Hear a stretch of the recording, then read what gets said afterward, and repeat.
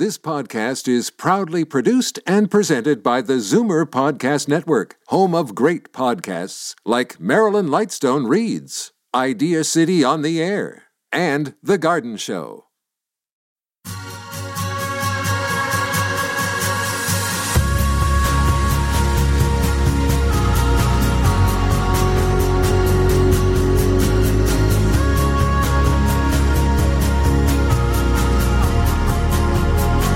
Good day, greetings, hello, and welcome to Art at the End of the World, the podcast where we welcome artists, entertainers, and cultural leaders speaking about what it is to make art here at the end. My name is Mark Wigmore. Great to be with you. Hope you're all right. Hope you're holding up in this confusing and chaotic world politically and culturally. It is the age of outrage. It is the age of gray area. The era of all media and traditional distribution models blown up and in massive flux. What are we to do? It is actually why I started this podcast, and that has been the mission, to help frame this moment and talk about the change and look at how art used to be discussed and imbibed and enjoyed and how we take it in now. It is a fractured landscape, and we talk about it each and every week in some format, and we do it thanks to the New Classical FM. That organization presents this podcast alongside the Zoomer Podcast Network.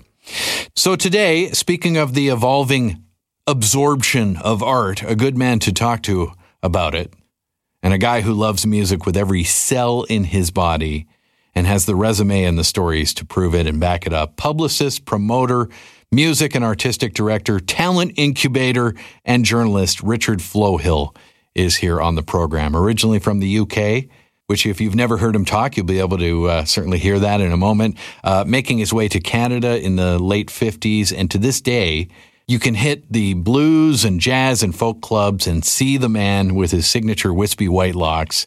And he is really just a fixture of the music scene in this country. And at 85 years old, he has seen a lot of change.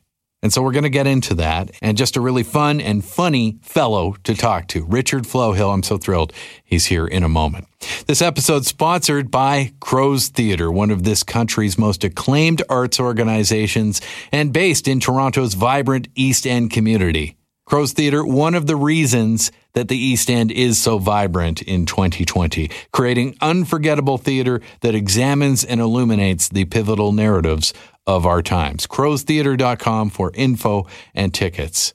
And thank you to Red Eye Media, a leading arts and entertainment communications company working with award-winning clients, including the Musical Stage Company, Summerworks Performance Festival, and many others, including Crow's Theatre. RedEyeMedia.ca for info about that great organization. We couldn't do it without them.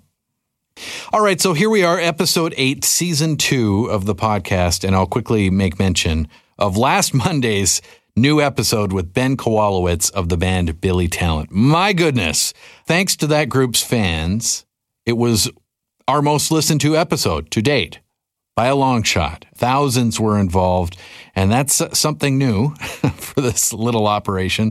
So thank you to the band for being so supportive and getting the conversation out into the world, and thanks to you if you took the time to listen. Welcome to this next episode if you're joining us again. And it's just a great talk with Ben, and sort of graphs over today's conversation a little. The changing artistic and business landscape for musicians. Ben Kowalowitz, hear it on iTunes, Spotify, and Stitcher. And please do subscribe to the Art at the End of the World podcast. All right, so today, Richard Flohill, one of the great characters within the Toronto and Canadian music scene for the last 6 decades. As I mentioned, he moved here from the UK back in the 50s and instantly very impressed by the music scene in this city. Very different than what it is now, but still very robust. And he got into the promotion and concert producing game almost right away, worked with huge names like B.B. King and Miles Davis, Chuck Berry, the Chieftains, and the man with the violin, Stéphane Grappelli. Richard was artistic director with the legendary Mariposa Folk Festival for a spell, and then really became known for discovering the next big thing as far as talent was concerned. Names like Serena Ryder, Shakura Saida, Katie Lang, you might have heard of her, Lorena McKennitt, and One of my favorites, Ani DeFranco, so fantastic. His client list also includes Ian Tyson, Long John Baldry, Prairie Oyster, Crash Test Dummies, Sir George Martin, The Fifth Beatle, Eric Idle, Alice Cooper, Billy Connolly, and Chuck D of Public Enemy fame, who's also been in the news recently. The thing about Richard is if you see him out in the clubs and the concert halls, he is a fixture. He's really into it. Really. At 85, still going, still taking part, still getting involved and helping and supporting new talent. And for the last 20 years as a Torontonian, it's just been a real joy to see him hold court and hang out with musicians and journalists and once in a while catch up with him. And I have a really, really funny story I'm about to share. One of my first conversations with Richard. So listen for that. He's witty, he's funny, thoughtful. He has a million stories from backstages and festivals and concert halls. And he can talk about working with some of the most important names in the music world. So let's get to it. It's my real pleasure to welcome Richard Flohill to the podcast. It's Art at the End of the World.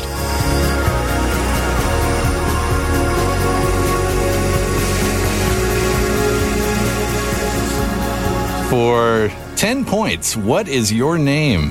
5 seconds, Bob. It's a good old Cheech and Chong joke. Remember that? Do you ever here's a classic one? And I've only got the Japanese version. I don't think it was ever really. What? But it was a recording studio with a blues singer called Howling Wolf. Okay. Who I used to know. I love Howlin' Wolf. And Howling Wolf said... Smokestack Light? Yeah. And he said... He sings, Mr. Airplane Man sailed down to Memphis, Tennessee. Yeah. The guy cuts and says, hey, Wolf, sailors sail, airmen fly, mother. That's how it starts, right? Oh, my gosh.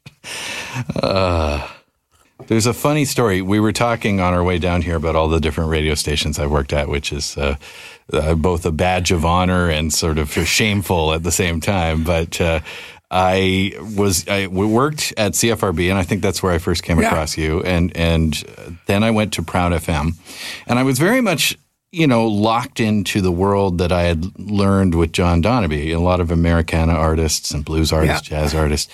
And I'd become an incredibly huge Leon Redbone fan and had a wonderful chance to go see him down in Buffalo. And it was nice because I saw him with a bigger band, like a 5-piece with a clarinet and all the rest of it. And he did all the shadow puppets and the whole 9 yards. And I just love Leon Redbone.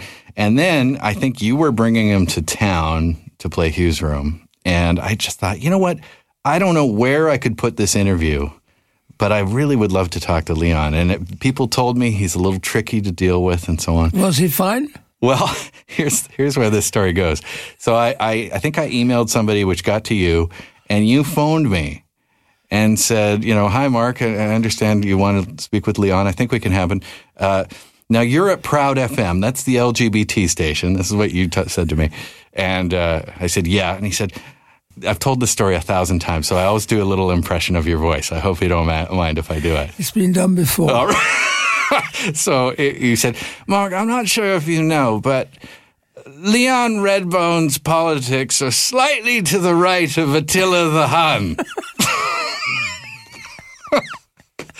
And I just thought that was the funniest thing I'd ever heard. And I luckily convinced you that it was still worth doing. And I have a wonderful picture of my Leon story. Yeah. If you want one. I do. He was at Hugh's Room. Some aspiring young songwriter came into the green room, passes the green room. It's actually the office upstairs. I know. I've interviewed people about that. And Mr. Redbone, I've written this song. It's very much in the tradition of Cole Porter, but I thought in the way that this song was constructed, it would be perfect for you to sing. And therefore, I wanted to bring you And Leon just said, was it written before 1940? Yeah. End of discussion. Just that simple. Yeah. That's the criteria. Yeah, I have it's too bad about him, and we miss him, but, and he was a great performer and just a wonderful character. Yes. But I do have a memory of seeing him for the third time at Hugh's Room, and I thought, okay, I wouldn't normally go again because he kind of does a similar show every time. But we're right before the holidays, right before Christmas. So I thought, maybe he'll, throw in some holiday tunes. It's sort of what he's known for. But no, he just came in. He just did the straight show all over again, which was still very enjoyable. But yeah, he's one for character. When are we rolling, as they say? I think we are. Okay, let's go. I got a date with Kelly at 1:00. All right. Well, we just got started. When you think about some of the people that you brought in, like Leon, there were some real game changer names that you brought to this town. I mean, B.B. King jumps out right away. Well, the very first person I did back in, and I never remember whether, I think it was 1959, I brought in a guy called Sleepy John Estes. Wow. And Sleepy John earned his nickname because he was narcoleptic. Wow. We had a press conference, which nobody could understand his accent from rural Tennessee. Okay. He had very few teeth. He was blind and basically very old. But he sang and wrote great songs. And during the press conference, he kept sort of nodding off. Oh. John, yep. And he was there again. That was my first one. After that, we brought in Muddy Waters and some other more... How was Muddy? Muddy, I'd met Muddy in Chicago in 1962. I think we brought him up here in maybe 60. I don't know. Yeah. One of the things I've discovered about old people, this particular old person, right, is that I remember stuff pretty well, for which I'm very grateful. Right. But I'm never sure when anything was. That's fair. Was that 60 or 60? I don't know. It was then. Right. Anyway, I'd met Muddy. We brought him into Toronto. We had an amazing week at a little basement club called the First Floor Club. We lost money. Yeah. But it was wonderful having him here. He was a man of enormous dignity. He was just a classy guy. Right. End of story. I saw a wonderful interview with him where somebody said, they talked about soulfulness in guitar playing. And he said, yeah, I think that can transfer. You can be black or white. And then they got talking about vocals and he said, no, you can't be me. And you can't be, and he knew you can't take away my experiences as a black man growing up, how I did. You just can't, you won't be able to recreate that. Well, the long arc of this was that I started doing in 1967, I did B.B. King at Massey Hall, maybe 1968.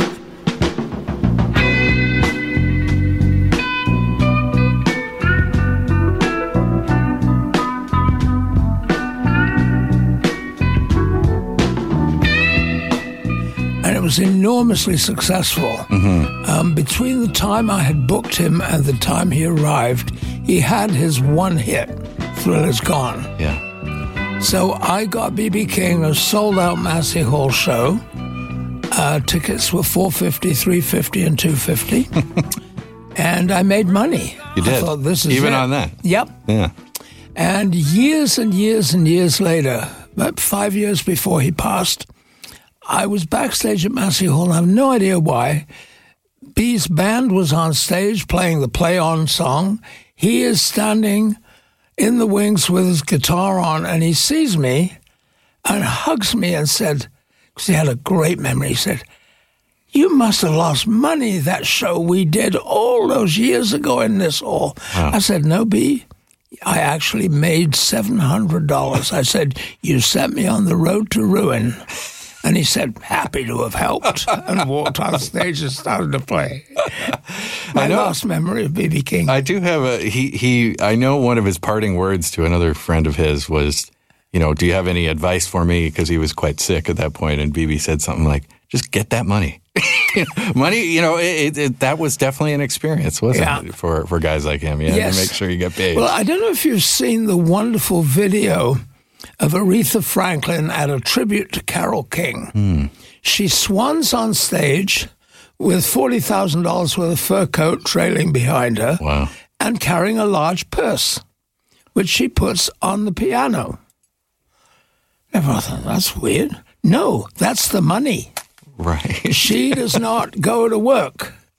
You pay 50% to the agent in front, and Chuck Berry was the same. Yeah, I know Chuck Berry was very much like that. And you pay the rest in American cash before the show starts. Wow. Aretha Franklin comes on that and puts it on the piano. I think, that's the money. She can keep an eye on it. Randy Newman, fond of his work, always have been. Mr. Oscars, yeah. Yeah. Well, not for a long time. Oh, I know. But then he finally... Last 20 years, maybe. But he has 3 rules of show business. 1, always introduce yourself, even if somebody else has just done it. Okay. 2, never, ever tell the audience if you're sick or you're out of sorts or you're... 3, never leave your wallet in the dressing room. I added a 4th rule. Okay. Which is only one person on stage can wear a hat. That's a good one. Preferably the leader, but Luke Doucette at Whitehorse always wears a hat. He's been in here. But then he had a piano player who came in with a bigger hat. No, you can't have that. I know. That's too much hat. But he didn't say anything until I told him about it. And then maybe he fired the guy, or at least told him to take his hat off. I guess in this business, in rock and roll, blues, jazz, folk music, you've had to have lost your shirt a couple times through all this. Oh, many times. Does that get any easier? I mean, it would just break me up to deal with that. Well, you try to do shows that you can't lose that much. Right. The worst experience is when you lose money and the show is awful. Right. At least you want one or the other. Well, if the show's great, hey, that's okay. Yeah. The 2 shows I remember most, a call many, many years ago from Kate McGarrigle, who I knew in Montreal. I just went and saw the big McGarrigle Wainwright show, which was a couple weeks ago. Well, she said, will you get Martha out of my house? She's driving me crazy. For goodness sake, get her a gig in Toronto. So I booked her in the Horseshoe. Nobody went. And Martha was drunk. Yeah. Had a fight with a piano player on stage. Oh, Lord. And there was not a single redeeming moment of that evening that I don't remember with horror. On the other hand, I did a show at Massey Hall in 1970. It was a blues package show. It was called Blue Monday. My next rule, never do shows on Monday. Right. Anyway. 5th rule. Bobby Blue Bland, Buddy Guy and Junior Wells. Seems like a good bill. I mean, Buddy Guy alone, he fills that place every year. It does now, but didn't then. No. A Whiskey Howl, which was a local band. I think that was it. Right. We had arrangements to do other people. Son House fell in a snowbank and got frostbite in his fingers. He didn't make it. I booked Magic Sam Madgett out of Chicago. He died. These were all for this one bill? Yes, for this one show. Son House was going to be there and he got frostbite? Yes. Oh. Then I booked Otis Spann, Muddy Waters pianist, who was starting a solo career, but he got sick, went to hospital, and never did come out. And so I went on stage and said to the audience, I'm sorry that Otis Spann is sick and cannot be here, but I'd like you to welcome Lonnie Johnson. Well, another night to cry, baby, just crying over you. Well, I've got another night to cry, another night to cry over you. And Lonnie had been in an accident and had a stroke. He couldn't play anymore. He came on stage. He sat in a stool. Buddy Guy came out and played every Lonnie Johnson guitar lick there was. Right. He sang 2 songs. He got a standing ovation, and he left with tears rolling down his face. And that was the last major gig he ever did. And I lost $1,200 that I didn't have. Yeah. And so the next day, I quit smoking, and I was smoking 2.5 packs a day. So every time I'd see Bobby on the circuit somewhere or other, I thanked him. He saved my life. Right, you needed to come up with the 1,200. Why else am I 85 still doing this nonsense? I'm not doing much of it anymore. Right. The other great Bobby Bland story was a young singer that I'd heard and that I was doing a bit of work for, helping to introduce her to a wider audience, was a young singer from near Peterborough called Serena Ryder. Bobby Bland was coming into the Silver Dollar, 2 shows, $30 in one night, $30 ticket. Good old room. Yeah. I called Serena and said, Serena, I want you to hear this guy. He is way past his best as a singer. His band will probably be pretty crappy. But what he doesn't know about holding an audience is not to be learned. So I took Serena. And Bobby did one of those call and response things where he said, I know, and he'd shove a mic in the face of some pretty girl in the front row of the audience. I know. And she went, whoa. So Serena shuffles over, stands at you and smiles. I know. And then she really nails it. Of course. Says, come Serena up Ryder. stage, lady. Oh, boy. So he called Stormy Monday, which is a song everybody except Serena Ryder happens to know, yeah. Bobby would sing his line, whisper the next line to her. She would then nail it to the wall. And at the end of the song, he said, I'd like my show back now. That is a and good here's story. a lovely little postscript. Afterwards, he said, that girl is good, but she's doing 2 things wrong. She's smoking, she's drinking. Okay. Serena Ryder doesn't drink or smoke anymore. Yeah. Anyway, there's your story. That's a bit of show business magic, and what a career she's had. And you were there at the beginning. And that is so often the story with you, right? Is that you find these people right at the beginning. I've been very fortunate, and such a wide variety of artists. Yeah. I think there is a quality in a successful artist that you hear and you say, that one's got it. There's a hell of a gulf between the Downchild Blues Band and Lorena McKennitt. Sure. There's a pretty solid gap between Justin Rutledge and Katie Lang. Yeah.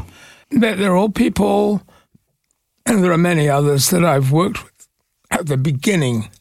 And usually what happens, not necessarily anything to do with me, I mean, talent's talent, and eventually it rises, and eventually somebody notices it and says, wow, and signs them, and then I don't need to be there anymore. But at the same time, you're the one who puts them on that train track. You're the one who says, here's a little bit of show business 101. Here's what you need to know. Yep. And, I mean, those lessons will stay with those people forever. You know? You hope so, and every now and then, because I've remained friends with every one of them. Yeah. Some I haven't seen for a while. I haven't seen KD for years. She's just down in Australia doing that big benefit. Yeah. Yeah, which was incredible. I saw pictures on YouTube. One thing I notice about you is that you're still out all the time, and you're still active, and you still are at concerts, and you're still traveling, and you're still helping to put on shows. It's incredible to me because I don't know very many people who have that energy, Well, I just, for what it's worth, I keep a list in my journal. I've been to 22 shows so far this year. I've been to like 3, maybe. Well, some of them are places I go regularly. Right. And any of your listeners who are in Toronto, I could recommend 3 or 4 things that happen on a regular basis. News you can use right here. Yeah. Okay. 1, a blues harmonica player, Juno Award winner Paul Reddick. I know Paul. Plays a little bar on the Danforth called Source. Like a morning dove, like a morning dove.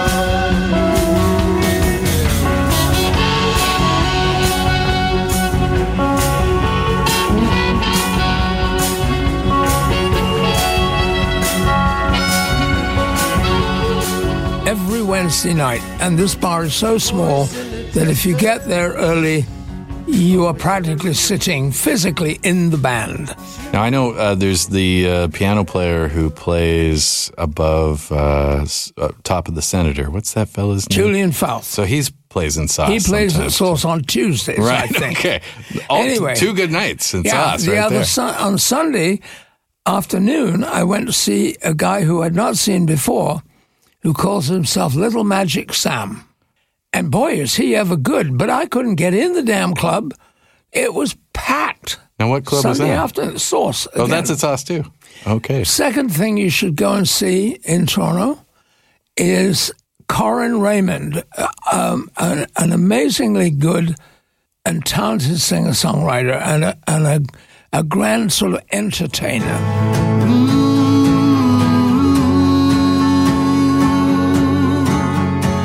Hard on boots, hard on gloves, hard on all the ones I love, hard on hearts, hard on flings, hardest on the sweetest things, worn out two gold wedding rings, some hard on things. I may be right and I might be wrong. It's hard to put that in a song. It's hard to make this Gibson. He plays every Thursday at the Cameron between 6 and 8. And Corin, I call it the Church of Corin. There is absolute silence. People listen, you can hear a pin drop. But we sing along when we know the songs, and we have little routines that we do as an audience. It's great fun. He's been doing that every Thursday for nearly 10 years. It's a special room in this town. I hope it never goes away. I hope it won't either. Yeah, me too. Another thing, Grossman's Tavern on a Saturday afternoon. How is Grossman still here? That is a question. It is. Okay, Grossman's on Saturday afternoon has a band called the Happy Pals. All right. It'll be later this year. They will mark their 50th anniversary of playing every Saturday afternoon between 4:30 and 7 for 50 years. Now, it's not the same people. Of course, people unfortunately die and move on, but it's a New Orleans jazz band. Yeah. Spirit is there. And it's an okay band, but they really haven't gotten any better in the 50 years. Right. They are so much fun. The music comes from the heart, and the audience is as much fun as the band. There's ankle biters running around. There are cute teenage girls. There are old pensioners. There's people like me. It's just jammed. And I recommend it to anyone. And I'll mention one more thing. It's a great list so far. This only happens once a month, on the second Monday of every month. Okay. A guy called Martin Loomer, who is a music copyist, used to be in a band called Shocks Johnson and the Jive Bombers, leads a 12 to 15-piece band, depending. Okay. And they play the original charts of Duke Ellington, Count Basie, Don Redman, Fletcher Henderson, all those people who arranged all that big band music in the late 30s, early 40s. And the musicians are amazing, and that's why they do it on a Monday. Yeah. Because they're all working at the Royal Alexandra or doing music shows. That's right. It's the one night you can get them together. Yeah. And if the music on their stand was in Arabic and upside down, they could play it. You know, they're those kind of players. Right. So the result, if they're playing a Duke Ellington chart, doesn't sound like Duke Ellington at all, because it was the individual musicians who gave that original band its feeling. It's a good music lesson right there. But, oh, man, it is so... And again, the audience, sitting up front, all the old folk, me, more women than men, oddly enough. All right. Excellent. And at the back of point. the room, these 25-year-old indie hop, jitterbugging, demented shepherd dancing with all these 20-year-olds. That's where they all went. That's where they go. And I'm going, this is amazing. There's two audiences in the same room grooving to the same music with 40 or 50 years between them. I love it. I love it, too. Second Monday of every month. Should go. It's a great list. You know, I've certainly been to pretty much all those. Well, I have been to all those rooms at some point. But let me ask you this, because that's a group of musicians you're talking about right there who all are in this business. Some of them just have to do it. It's in their bones. You know, when you think about you as a young entrepreneur and a young promoter and somebody who really cared about music, you know, 65, 70 years ago. Full-time, 55 years. Right. Half a century. And what these kids go through now and what these musicians go through now, where does it sit with you, the life of a musician in 2020? I am incredibly concerned. I used to say, well... Haven't we been concerned for a while? Yeah, well, first, the record industry has gone to pot in a handcart, right? For a while. You know, it's been gone for a bit. See ya. But it's okay. Live music will be fine. But now I'm beginning to doubt that. The shortage of venues, competing things that weren't there before, our telephones that we all read, Netflix, which we all binge watch. I'm on season 5 of Suits. It's a terrible show, and I'm thoroughly enjoying it. And on the few nights where I'm not going out, that's where you can find me, on the Chesterfield with a beer. Yeah, me too. Watching rubbish. Yeah. There are all these factors that indicate to me that live music does not have the appeal it once did. At the same time as this is happening, at the same time that young musicians have fewer places to play, have less and less chance of making a living, and there are more and more and more of them than there ever been trying to do it. That I don't understand why. This studio, we're in a classical FM studio, Zoomer radio studio. It is filled with producers who play music professionally to some degree. We're looking at one of them right now. There's 2 right over there. Yeah. It's crazy. They're everywhere. And, 20 years ago, they probably could have a job playing music, and they'd probably be nominated for a Juno Award. They probably paid off the van, and they've got a nice apartment that they can meet the rent. Now, an aspiring musician better have a day job. Yeah, you got to have success. Got to be a sideshow. Success now is, I don't need a job at Starbucks. Right. That's sad, isn't it? It is sad. Sad moment. But there is more music than ever there was, and there's more places to find it. Unfortunately, there are fewer places where one can pay for it. I got to say, Mark, I'm very privileged because I've been doing this so long. I got a backstage pass pretty well everywhere. Not entirely, but I get it. And that's cool. It is cool. But sometimes, very often, 1 out of 2 times, certainly any bar that passes the hat will get $5 or $10. Certainly any show that I go to in a bar where there's a cover charge and I know the artist and I know their situation, I'll cheerfully pay. But hey, I'm on an old age pension now, so I don't have that much money. Right. So certainly not money to go see what are the tickets for the James Taylor and Bonnie Raitt show? Right. Anything at the arena. I'll call Bonnie and I'll hang out with her after the show, but I won't go to the show. I know. Anything at the arena, we're looking at $150 to $2 at this point. Yeah. So. And that's...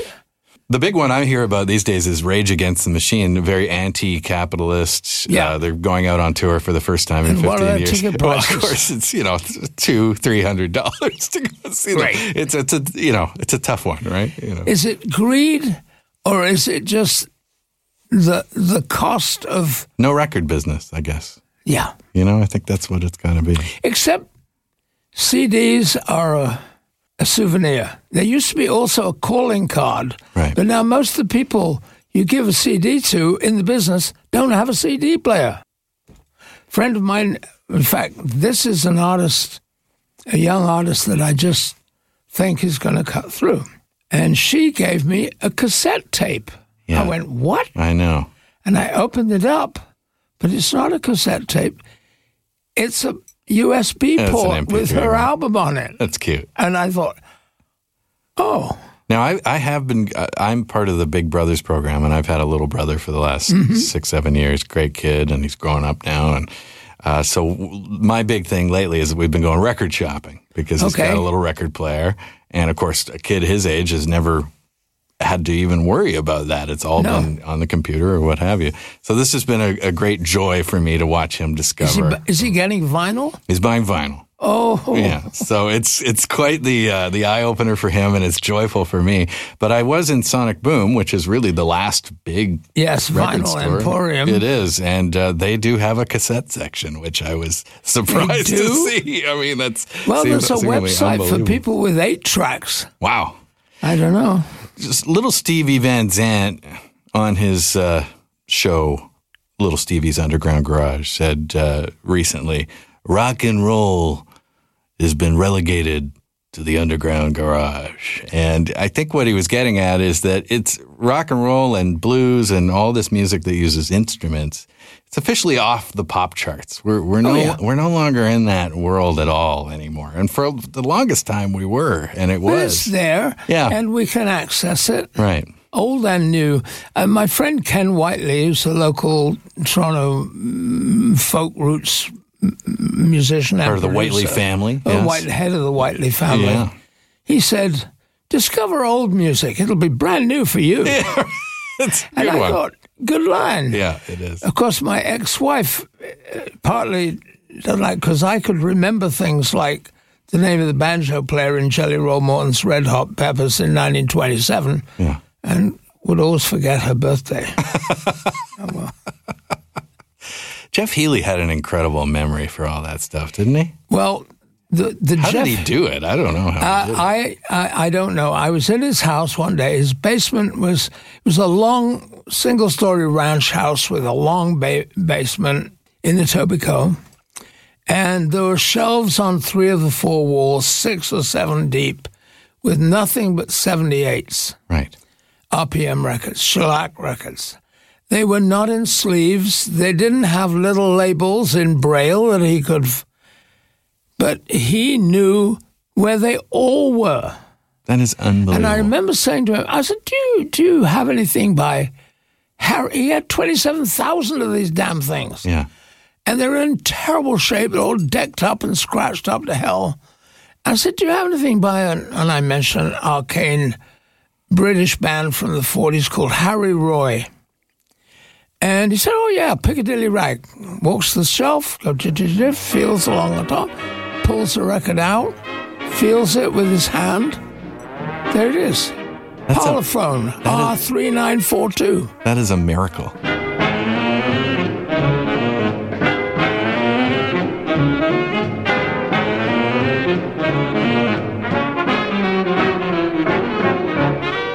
And for people who don't know, a blind man. Yeah, no no eyes. Yeah. I remember when I started working with Jeff, I asked him whether flash photography, Yeah. He said, no, man, these are not eyes. And he took one out and put it on the table in front of me. Oh, wow.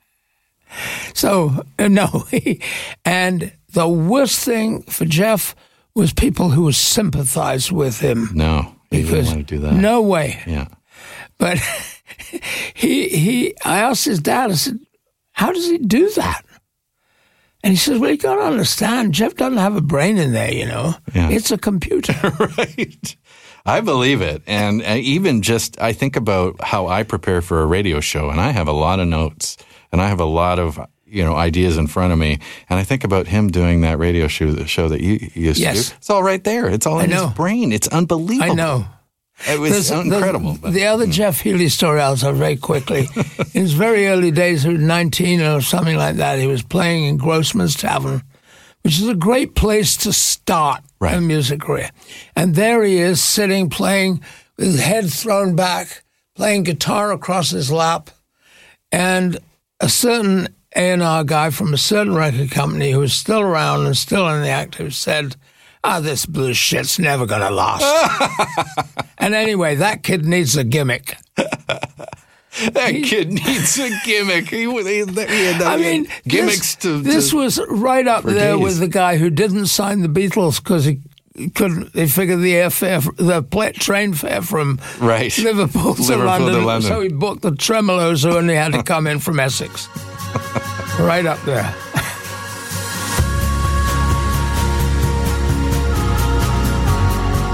You are listening to Art at the End of the World. My name is Mark Wigmore. We'll return with Richard Flohill in moments. You're listening to the Zoomer Podcast Network.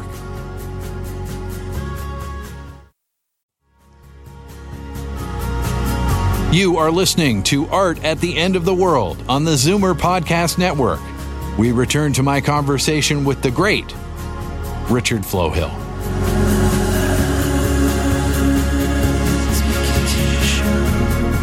Seems that Mariposa is having a big year coming up, and one of my other wonderful memories of you is I was up there must have been about 7 or 8 years ago, and they asked me to host one afternoon and just do bring the bands out on stage, which was a real honor for me, and I love that festival, and you were artistic director with it. And one of my great memories is just seeing you backstage holding court with, the journalists and the musicians and hanging out with your people. Well, I have to tell you, that was a lot further away than you think it was. Right.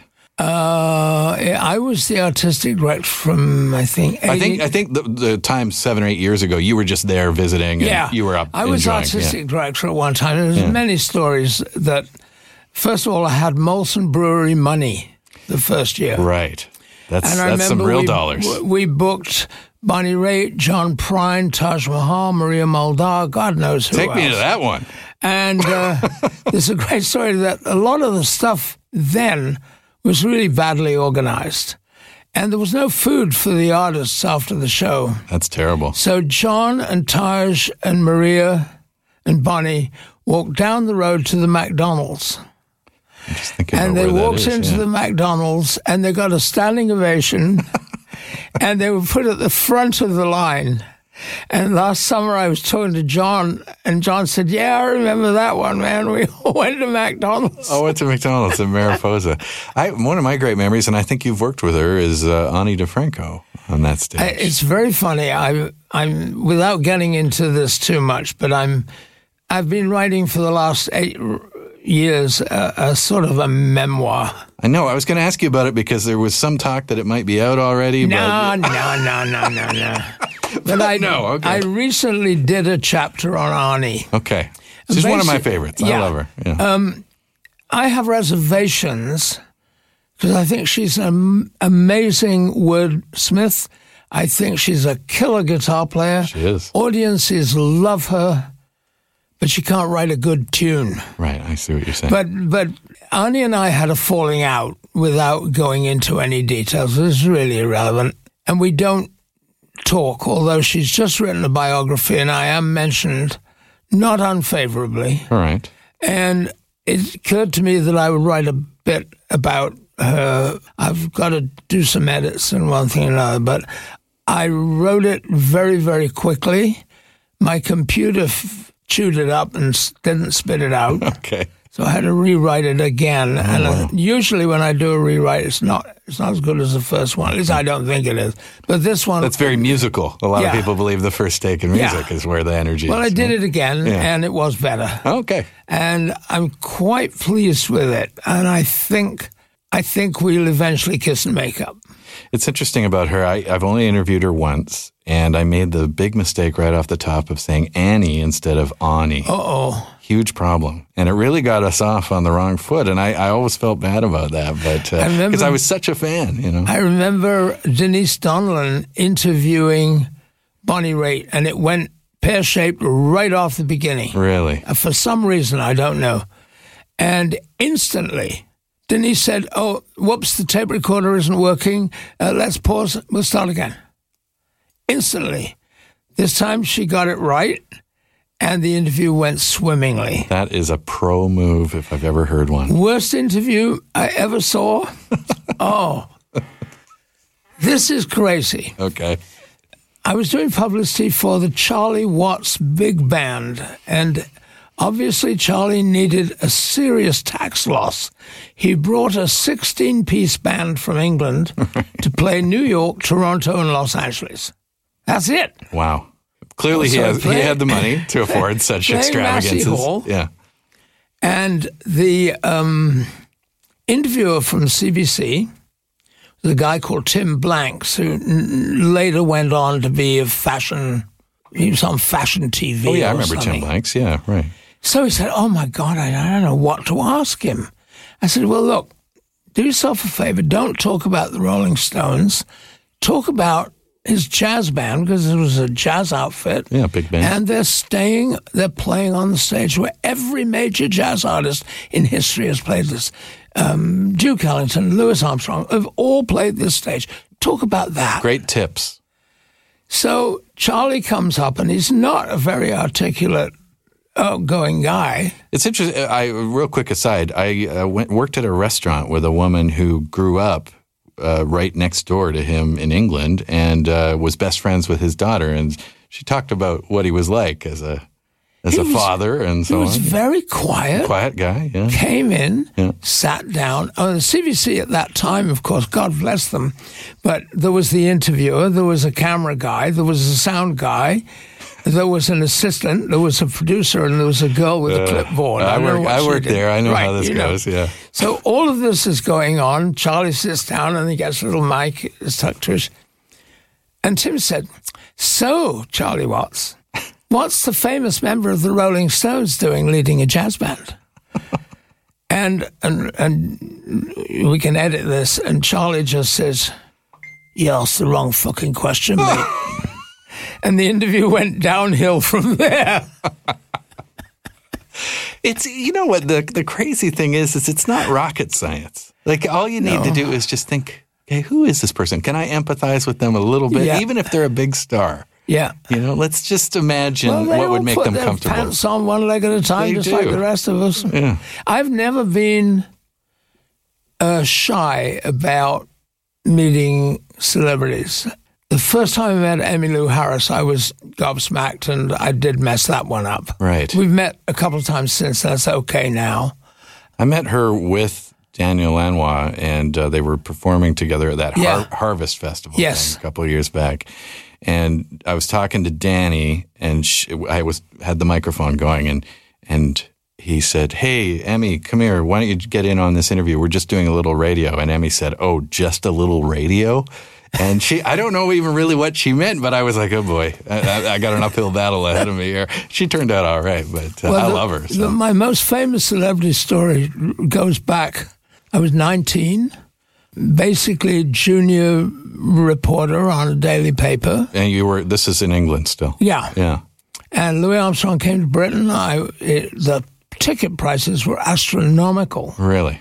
Compared to the fact I was making £3 a week or something. Right, anyway, so what were the prices? I went all the way to London, went to the show. I was just blown away. I walked out of the theatre a foot off the ground. I bet. Wait a minute. I'm a newspaper reporter. I got a little sign, a little book, a union book. It says press with my picture on it. I've had that moment, yeah. So I BS'd my way back into the building. I'm going to interview the great man. We're going to keep it rolling and dedicate one now for all the musicians in the house. A little Muskrat Ramble there.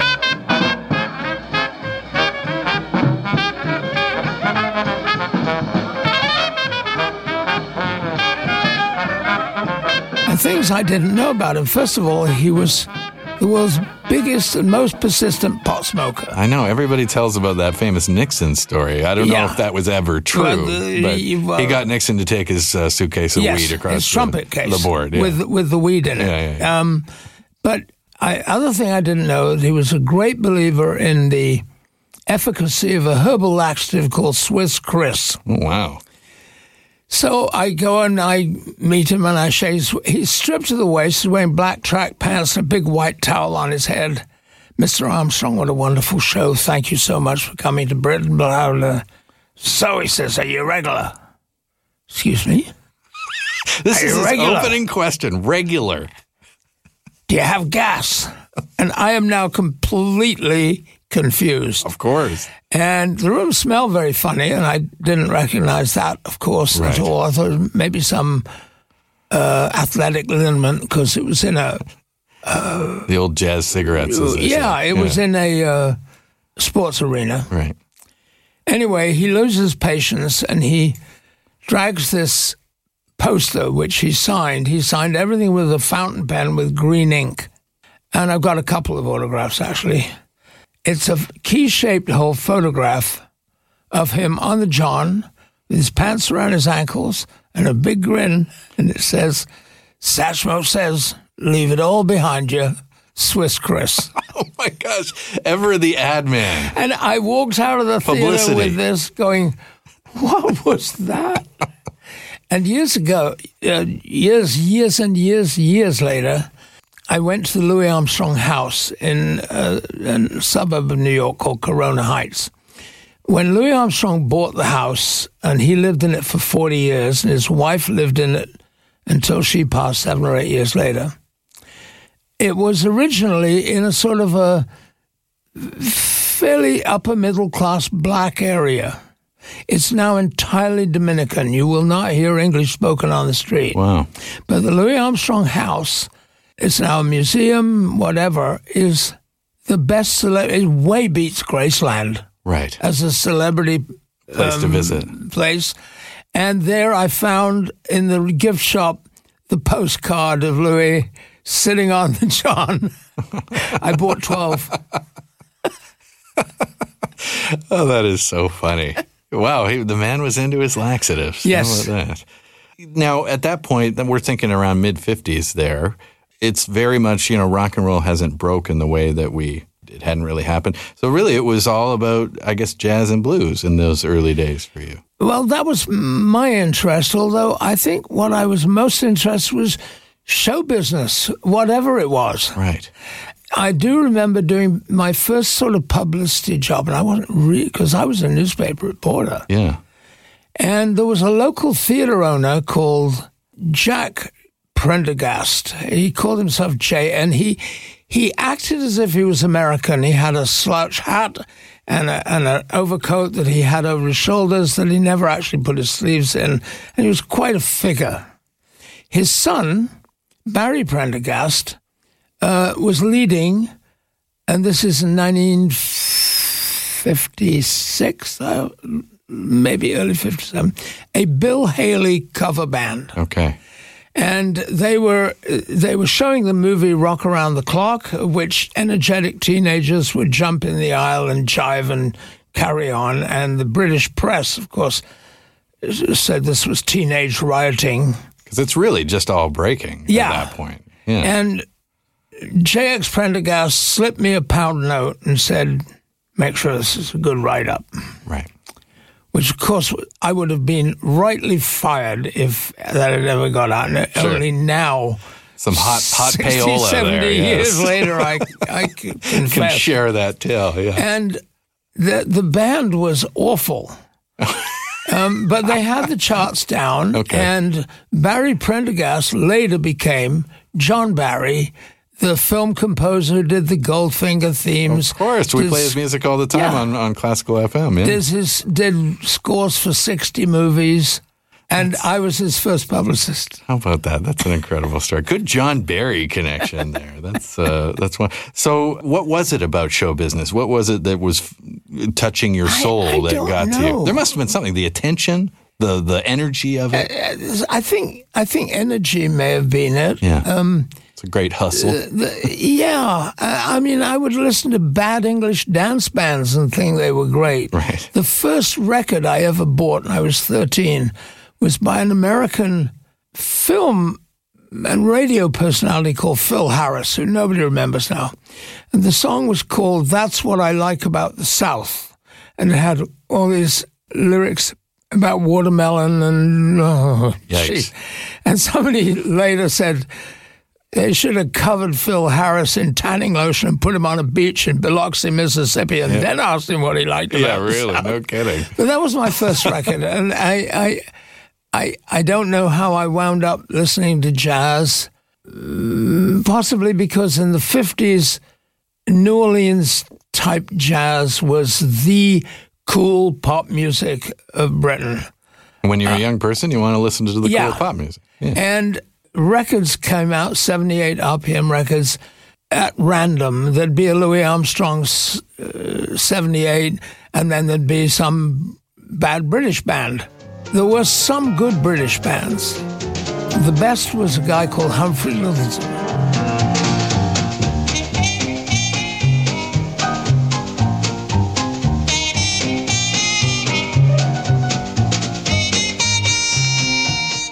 And Humphrey Littleton had an enormous effect because he was the aristocracy in a class-ridden society. His father was a housemaster at Eton, the most prestigious school. He was a captain in the Coldstream Guards. Afterwards, he had rumor said, a brief pelvic affiliation with Princess Margaret, but that wasn't unusual at the time. Pelvic affiliation. So he was a member of the aristocracy, and he played jazz trumpet, and he was good. He was very influential. You know what I like about that story, and it's something, it even applies to something like Much Music when it came along, is that there was this time where you were just sort of exposed to good and bad. And Yep. you didn't have a lot of choice in the matter. It was coming at you. Yep. This is what was available to listen to. So you listened to it. Yep. We don't live in that world anymore.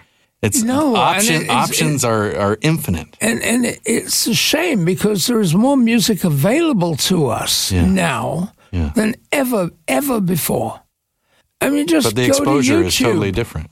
Yes. Yeah. The way we consume it is different. It really is. And had a very difficult effect on working musicians. It's very hard to make a living. Brian Eno, I remember watching him give a keynote. He said, options are the enemy. And he was talking about the recording process with digital technology. Yeah. And when you have so many options on what you can do, it could cause a sort of a creative gridlock for you. And I think the same thing goes for when you have endless options of what music you're going to listen to. Sometimes it's just like, forget it. I don't even know where to go. Yeah, I'll go to a football game. Yeah. Let's just not do music at all. Yeah. So you have these great experiences. You've got the bug for show business. Tell me about the decision to come to Canada. What was the impetus? Oh, that was really easy. Okay. I was, as I said earlier, I was a boy newspaper reporter. One of my mentors moved to run the daily news, edit the daily newspaper in what was then Rhodesia. And I thought about Africa for a while, and I thought, they're going to have bugs and creepy crawlies, and it's an option for people in the UK because that's something I would never think about as a Canadian, but you could get there a lot easier. Well, I thought, no, I think it will not end well for white people. Right. So I thought about Good Australia. instincts. Yeah.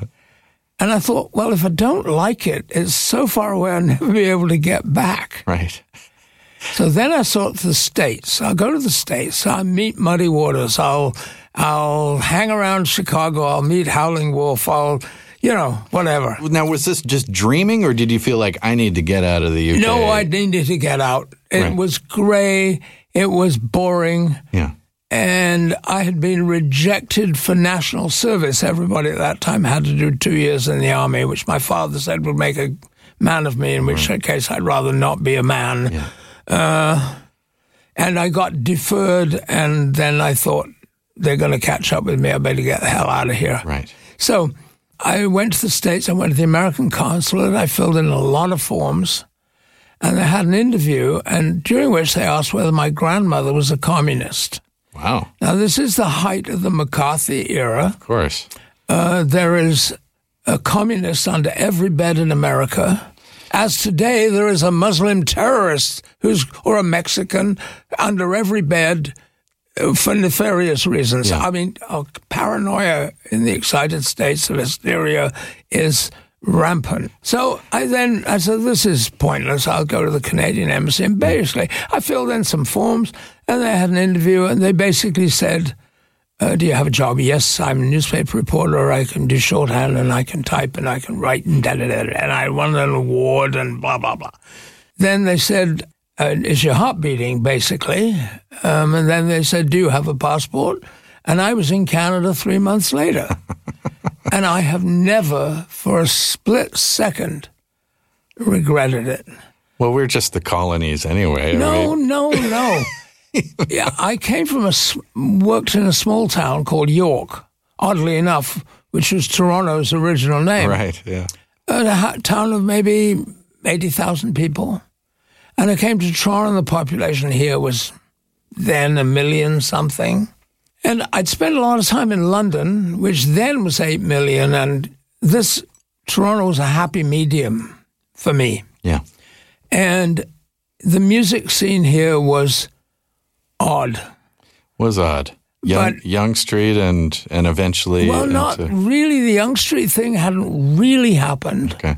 There was a lot of R&B and weird stuff on the other side of Jarvis Street that Toronto pretended didn't exist. Right. But on my first day, I walked down Young Street, and there was a sign that said, Earl Hines and his All-Stars.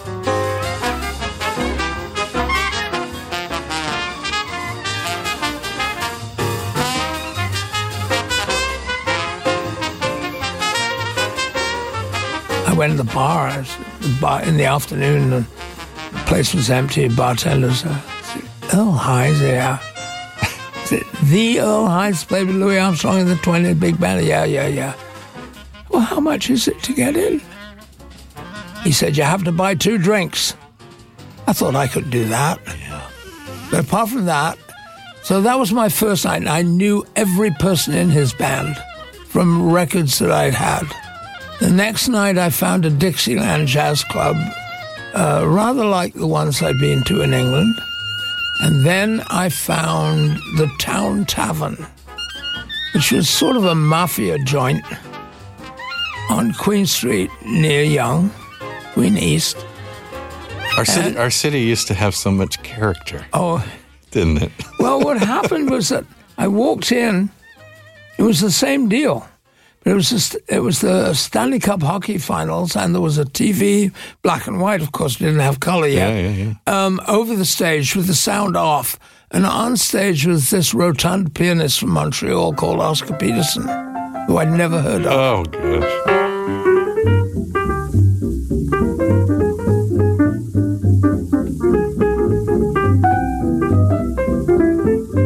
That was my third night in Canada. Right. Fourth night, 2:50, I went to Maple Leaf Gardens to see the Parade of Stars, featuring 16-year-old boy wonder from Ottawa, Canada, Paul Anka. Oh, wow. And also John Lee Hooker, Chuck Berry, Fats Domino, Frankie Lyman, Clyde McFadden, Laverne Baker. It was stunning. And heaven. Yeah.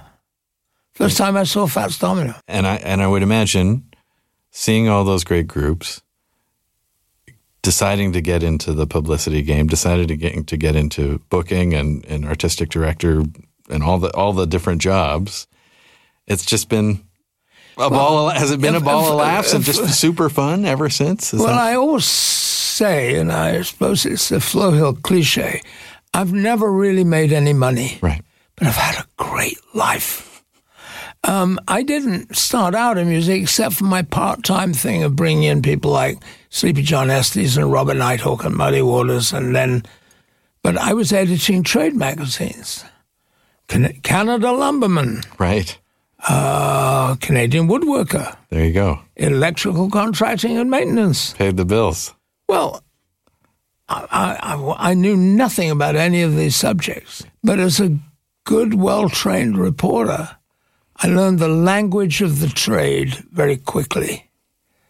For example, the only thing I remember about the lumber industry, which is basically chopping down trees and replanting as many as you can and avoiding forest fires. Right. They have a fraternal organization called the Concatenated Order of Hoo-Hoo. I thought about that, and I thought, is that true? So I looked it up on Google. Yeah, it's true. See, we didn't have Google back then. No. The things we didn't have, internet, on and on and on and on and on, that I've lived through and partaken of, and I hope contributed to, a rapidly changing world in the last... I'm 85 now. When I came here, I was 22 or 23. Boy, have we seen some changes or what? We really have. You know? Yeah, it's staggering. And the change keeps on going more and more rapidly. And people who want to turn the clock back and look out for the good old days and traditional values and all of that, I mean, don't get me... who was it? Let's not look back with too much nostalgia. There's a great line, I think it was Sonny Boy Williamson, a blues singer, who said, "Don't start me to talking or I'll tell you everything I know." Right. And you started me to talking. Sorry. When are we going to? When is we're going to see this book? Because I think a lot of people are going to want to read it. Well, I don't know. It's actually a book more to look at, I think, than reading. Right. My friend Michael Rycraft, who is a graphic designer, it looks more like a magazine. Okay. We've finished 7 or 8 chapters. The writing's all done, except I have to do an end chapter, and I don't know what the hell that's going to be. And I have to do sort of brief profiles on Lorena McKennitt and Katie Lang. I've done Stompin' Tom Connors, Solomon Burke, Louis Armstrong, Ray Charles. You just named 4 people, which would have been fun to talk about. Yeah, and you know, oh my goodness. The point is these little profiles divide each chapter. Yeah. And each chapter has these little sidebars with quick stories, and one I will tell you when we're not on your podcast. Okay. I'll have to share it in some format later. You would.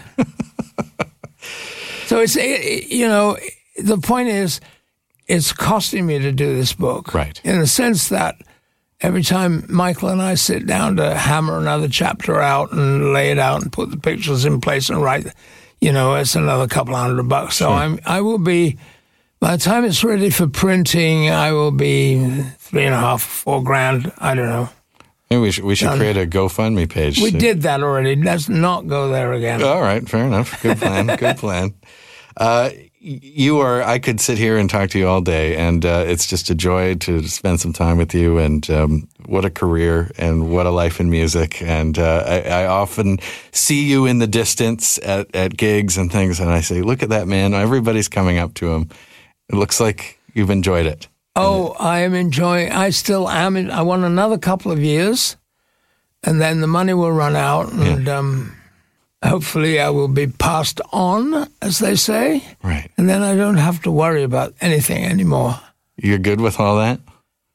Sort of good. Yeah. Yeah. I mean, mortality, when you're 85, mortality is merely a question of how and when. Yeah. You don't even bother to think of that until you're 40, 45, 50. Then you go, oh, hello, I'm halfway through this. My doctor said to me recently, he's like, okay, so we got you to this point. We just hope you know how to ride the horse from here on out. Oh, my doctor's great advice was, if you've got prostate cancer, don't worry. More people die with it than from it. Thanks. Those are good parting words. Thank you, Richard. My pleasure, Mark. What a pleasure.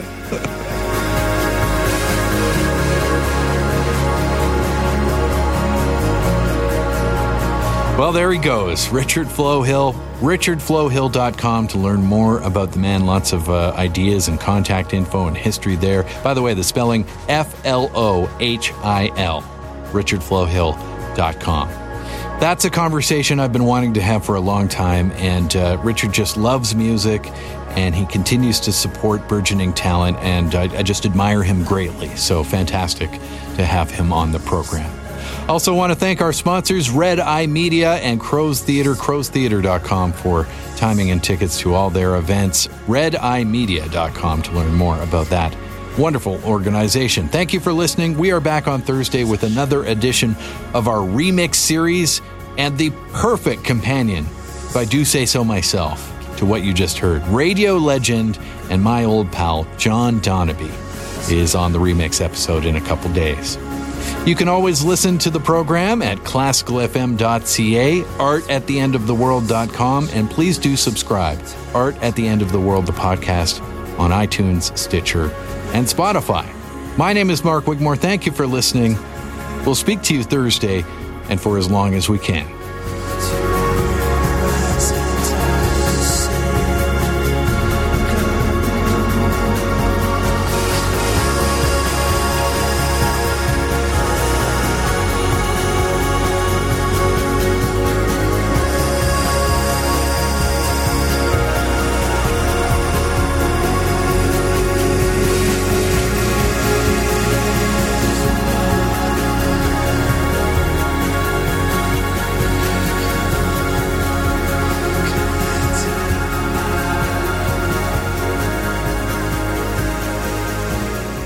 This podcast is proudly produced and presented by the Zoomer Podcast Network, home of great podcasts like Marilyn Lightstone Reads, Idea City on the Air, and The Garden Show.